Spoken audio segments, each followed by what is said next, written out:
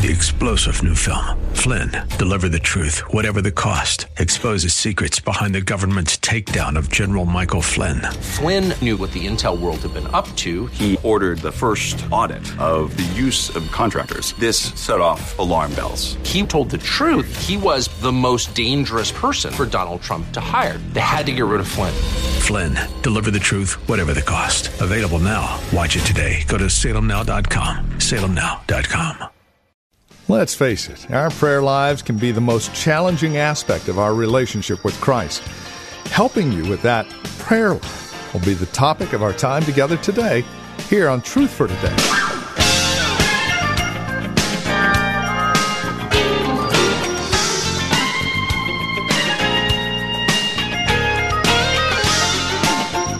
And again, greetings. Welcome to today's broadcast of Truth for Today with Pastor Phil Howard from Valley Bible Church in Hercules. Be devoted to prayer. That's the admonition we find here in the book of Romans. But the question is, how do we do this on a consistent basis? We all know how challenging prayer and our prayer life can be. We have some help for you. Please join us for a very insightful look into the life of prayer on today's edition of Truth for Today out of the book of Romans. Here's Pastor Phil Howard. Romans 12:9. I'm just using this as the leaping point. Okay, I usually try to deal right in the passage, but I want to talk about prayer. Love must be sincere. Hate what is evil. Cling to what is good. Be devoted to one another in brotherly love. Honor one another above yourselves. Never be lacking in zeal, but keep your spiritual fervor, serving the Lord. Be joyful in hope, patient in affliction, faithful in prayer. Share with God's people who are in need. Practice hospitality. This is the word of the Lord. I want to focus on this matter of prayer. Be devoted to prayer. And the word has the idea of holding fast to it, that you persevere in it. And I hope you have notes from the bulletin, that you give attention to it, that you're faithful to prayer. Be devoted. Be faithful to prayer. Prayer is hard work. No matter if I polled any group of people, whether pastors or members of a church, and asked them about their prayer life, more than not, you get a guilt or a remiss. It produces guilt without even trying to. Because, man, I'm not praying. I wish I had a better prayer life. And we all are there. We all have those struggles. And I interviewed the staff last week to just give me some food for thought. And I asked them in a staff meeting some questions about prayer. And I asked them why we don't pray. If we're told to pray, why don't we? And these were the answers they gave. Self-sufficiency, busyness, idolatry. Basically, we're trusting something else to get us through. Peace. This was interesting. When all is well, why pray? If things are going good, I don't need to pray. Unrealistic expectations. Maybe I'm asking God to do things that He doesn't want to do. I'm asking for things I'm not sure about, so I don't ask. Guilt, usually connected to sin. I've got some heart issue that keeps me away. The psalmist, if I regard iniquity in my heart, the Lord will not hear me when I pray. So when I'm in sin, something automatically shuts me off. I don't want to talk to God. Because all sin is against God, right? All sin is against God, ultimately. Some said, I'm bored. I'm bored with prayer. I mean, think of it. If in your calendar you want an exciting night out, you look up a prayer meeting. Unbelief, why talk to someone you don't trust? You don't think God can do it. No method. And I wanted to spend some time there because I don't think I had a method for years. I think I prayed more without a method than I have with one. Fear God will not do it. Why invest the time if God's not going to do it? Intentionality. Evangelism and prayer, the two big missing components in both is I'll share my faith maybe if God gives me the opportunity. Instead of being intentional, I have a plan to share my faith. And it's the same with prayer. I'll pray if I need to. And I think of a lot of prayers are like these fire extinguisher places in a building. Break glass in case of emergency. And so prayer is kind of around to break the glass in case it really gets that bad. And other words, I'm not devoted to it. It's not something I must do. It's if I get some time, I'll squeeze it in. It won't ever happen. And then I ask, why are we to pray? Let's see. Let me give you some things they told why we do pray. They gave a bunch of good answers. We pray because we want peace. We want to get rid of guilt. We're feeling desperate. We need help, wisdom, guidance, needs greater than our ability. Our heart's breaking. We feel close to God when we are talking to Him. When we want intimacy, joy, clarity of mind, thanks, communion. Well, you would think we'd be praying all the time if these are the things we get. And they are. We could stay right on the biblical reasons why to pray. And I do not want to do that, but I gave you some verses why we ought to pray. Just some bullets, as it were, to help you. Pray or face the alternatives. Pray. What if I don't want to pray? Let's say as a believer, if you should think that way. Then Jesus told His disciples a parable to show them they should always pray and not give up. You'll give up if you stop praying. And stop praying is the first sign you've given up. When you stop praying about something, you've lost heart. You've lost momentum. And what we want to do is double the effort over here that we're losing heart about. Double our activities in ministry. I need to do more. I need to study more. I need to be at the office more. No, you don't. You need to go back and pray. Because all this stuff you're doing over here without praying is wood, hay, and stubble anyway. God's not in it. You're just a nervous wreck. You're a busy ADD. And you call it sacred work. It's not sacred work. God gets His work done through people who rely on Him, not on self-sufficient robotons. God could have installed a giant computer to run the church, but He bears the church on the hearts of His people. You can't text God. You've got to talk to Him. You've got to talk to Him. And so He says, pray or you'll lose heart. Or this one, be anxious about nothing. Anyone ever hear that? Well, what's there to do if there's nothing to worry about? Well, I wouldn't know what to do, but pray. See, remove a negative emotion by doing a positive thing. I'm anxious. My mind's divided. I'm worried about finances, health, my life, all of this. And anxiety is just a part of life. Nobody escapes anxiety.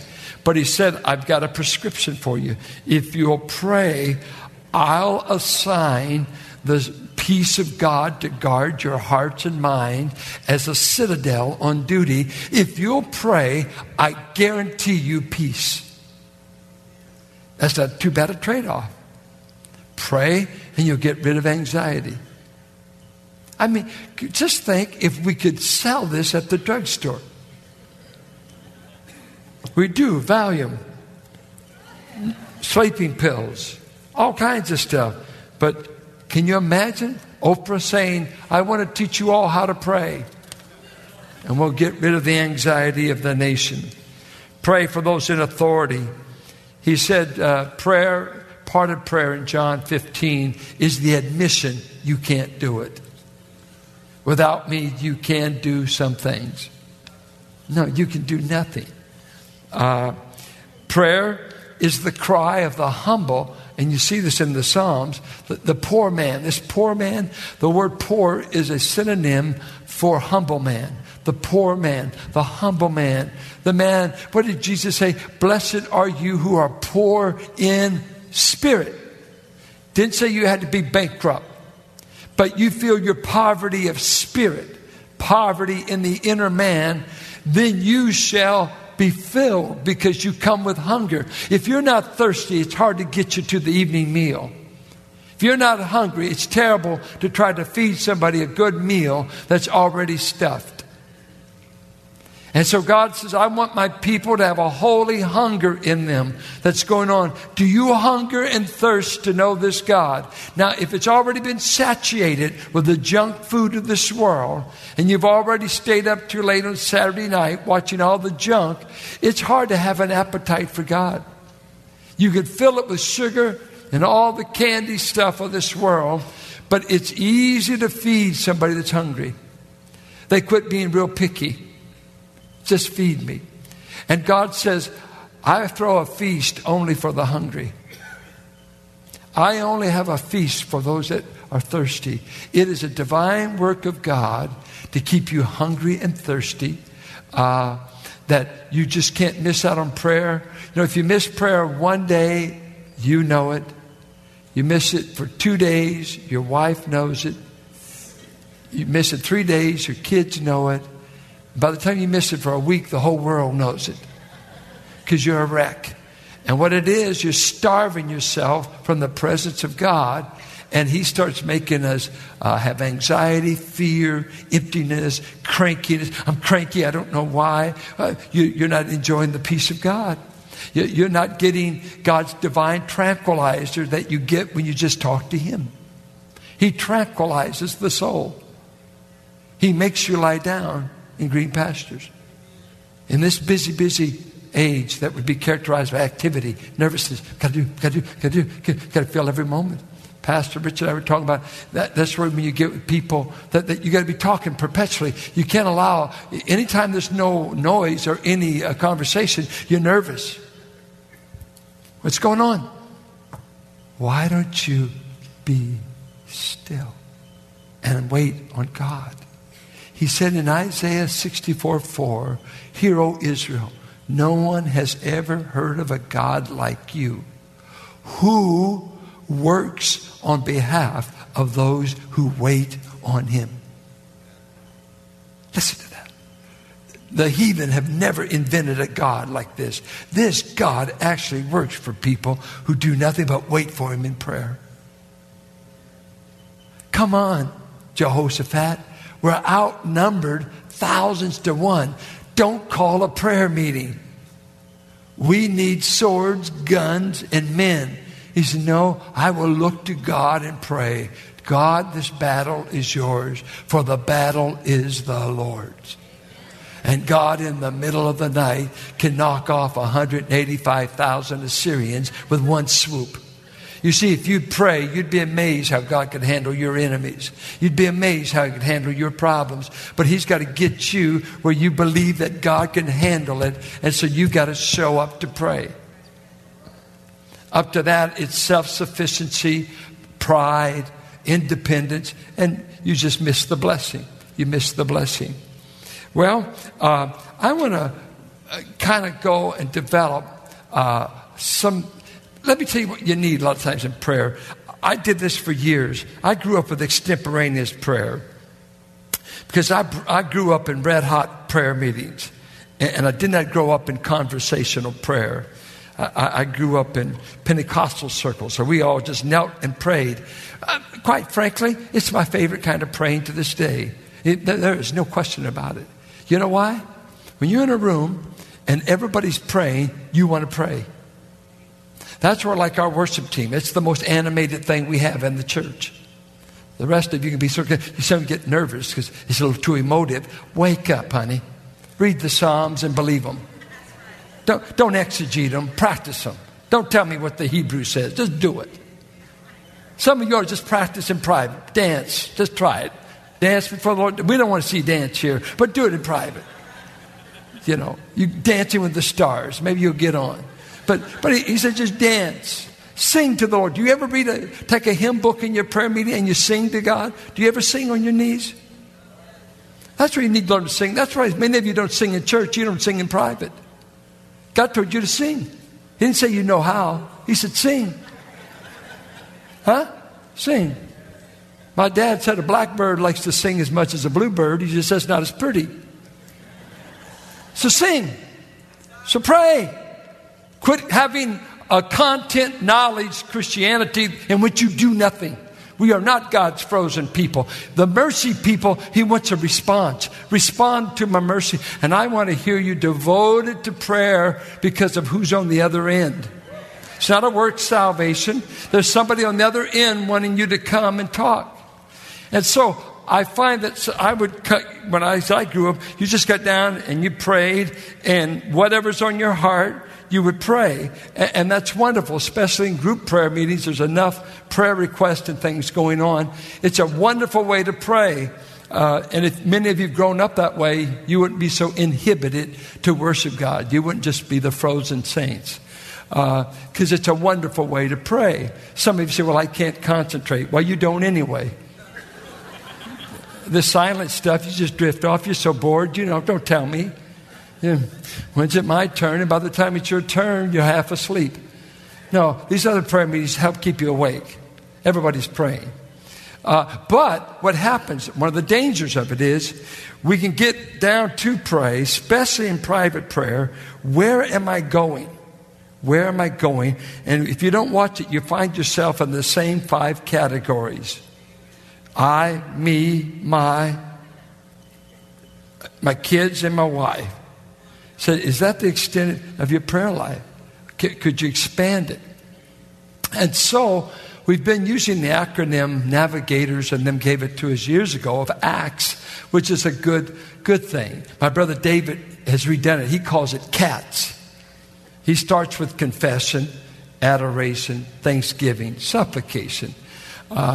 He just won't submit to the other way. Acts, though, let's say you start with adoration, okay? And then you're going to go to confession, thanksgiving, supplication. That's been a helpful guide in prayer. I want to, next time, give you making prayer guides. And she's giving you some methods. Some can be so mechanical that their prayer life is all mechanics. Others can be so extemporaneous that they never pray about a broader range of things. So maybe we could marry the two together. But I think the pattern that we ought to examine is the Lord's Prayer, which is really the disciples' prayer. And He taught His disciples when they asked, teach us to pray. Matthew 6. Look at verse 9. This then is how you should pray. Our Father in heaven, hallowed be your name. Your kingdom come, your will be done on earth as it is in heaven. Give us today our daily bread. Forgive us our debts as we also have forgiven our debtors. And lead us not into temptation, but deliver us from the evil one. For if you forgive men, He expands only on the forgiveness in the prayer. And here it is. If you forgive men when they sin against you, your heavenly Father will also forgive you. But if you do not forgive men their sins, your Father will not forgive your sins. I think if you grew up in liturgical church, and especially if you were a good Lutheran, probably every Sunday you began by reciting this prayer. Our Father which art in heaven, hallowed be thy name. And that's all right. But I don't think He's teaching us a rote memory thing, that He just wants us, that by the fact that you quoted it, that you prayed it. Just because you quote it doesn't mean you prayed it. He's teaching us how to pray. And what I think He's doing for us, He's showing you the kinds of categories that God is interested in you sharing with Him, and that you should be concerned about when you pray. So we have 5 things we look here. First of all, be concerned with who God is and your relationship to Him. That's number 1. 2, let's look at what does this God want to accomplish? What's he about? And that's really his priorities or his will. Thirdly, what are your pressing needs to sustain life? This is a real need, not invented. Fourthly, who have you been sinning against, or who's been sinning against you, and how are you handling that? A real danger point. Fifthly, what are you doing about praying about temptation and sin and the future? Number one, when you pray, think of it as a category. Our Father which art in heaven, hallowed be thy name. I call it praise or adoration. Father, I've come because I'm in this mercy community that mercy developed, that formed by grace. And I can now call you Father. I'm in a birth family relationship with you. You're the Father I never had, maybe in any other sphere. You're the Father like no father. And I come to you. I know you're in heaven on the throne, but I'm immediately there. And I've come, I want to hallow your name. Notice it says, hallowed be your name. He didn't say, hallowed is your name. That is a fact. God is hallowed. But in prayer, I'm in the midst of hallowing it myself. I've come to treat you as holy, as one to be reverenced, one I fear, one I adore. I have come to be caught up with my relationship with you. I've come to adore you. Now, how often do you think God wants you to do this? All the time. What if you don't do it anytime? Why would that be hard to do? See, if you think of prayer only as an emergency act, or I'm in a crisis, I better go yell for help, we've destroyed the worship element of prayer. I don't have to have a bunch of top 10 needs to be there. I want to come in and adore him for his mercies, for who he is, for the greatness of his. I want to be with someone that's great. It's called my Father. I want to be with you. Conversation. So it's first an act of worship, act of adoration. I praise you. I've had several dads talk to me that one of the disappointments of raising children is this one man told me, I raised this boy because I wanted a friend for life, and now that he's old enough to have friends, he doesn't want me, he wants friends. And he runs around with all these buddies of his and said, wait, I want you to hang out with me. Dad, you're not cool. Well, I sure was cool when I got you that new car. I'm sure cool when you want the car keys and you want some money to go out. Yeah, but that's different, Dad. I'm your son. You need to do that. And what the dad's waiting on, he said, I sure wish there'd be a night. You said, Dad, I booked a night just to be with you and Mom. What happened? Are your buddies gone? Yeah, they're sick. And I thought I could bore myself to have an evening with you. Thanks. What can I do for this favor? Could I have some money? What if you had that relationship? And that's where we are with God. Hi, God. I didn't really want to talk to you, but could you do something for me? I don't really adore you, but I got 10 things here you could do for me if you want me to show up anymore. If you don't, well, I'll have to think about it. Because I just show up with you when there's nothing else to do. God knows what priority he holds in your life. And prayer is like giving.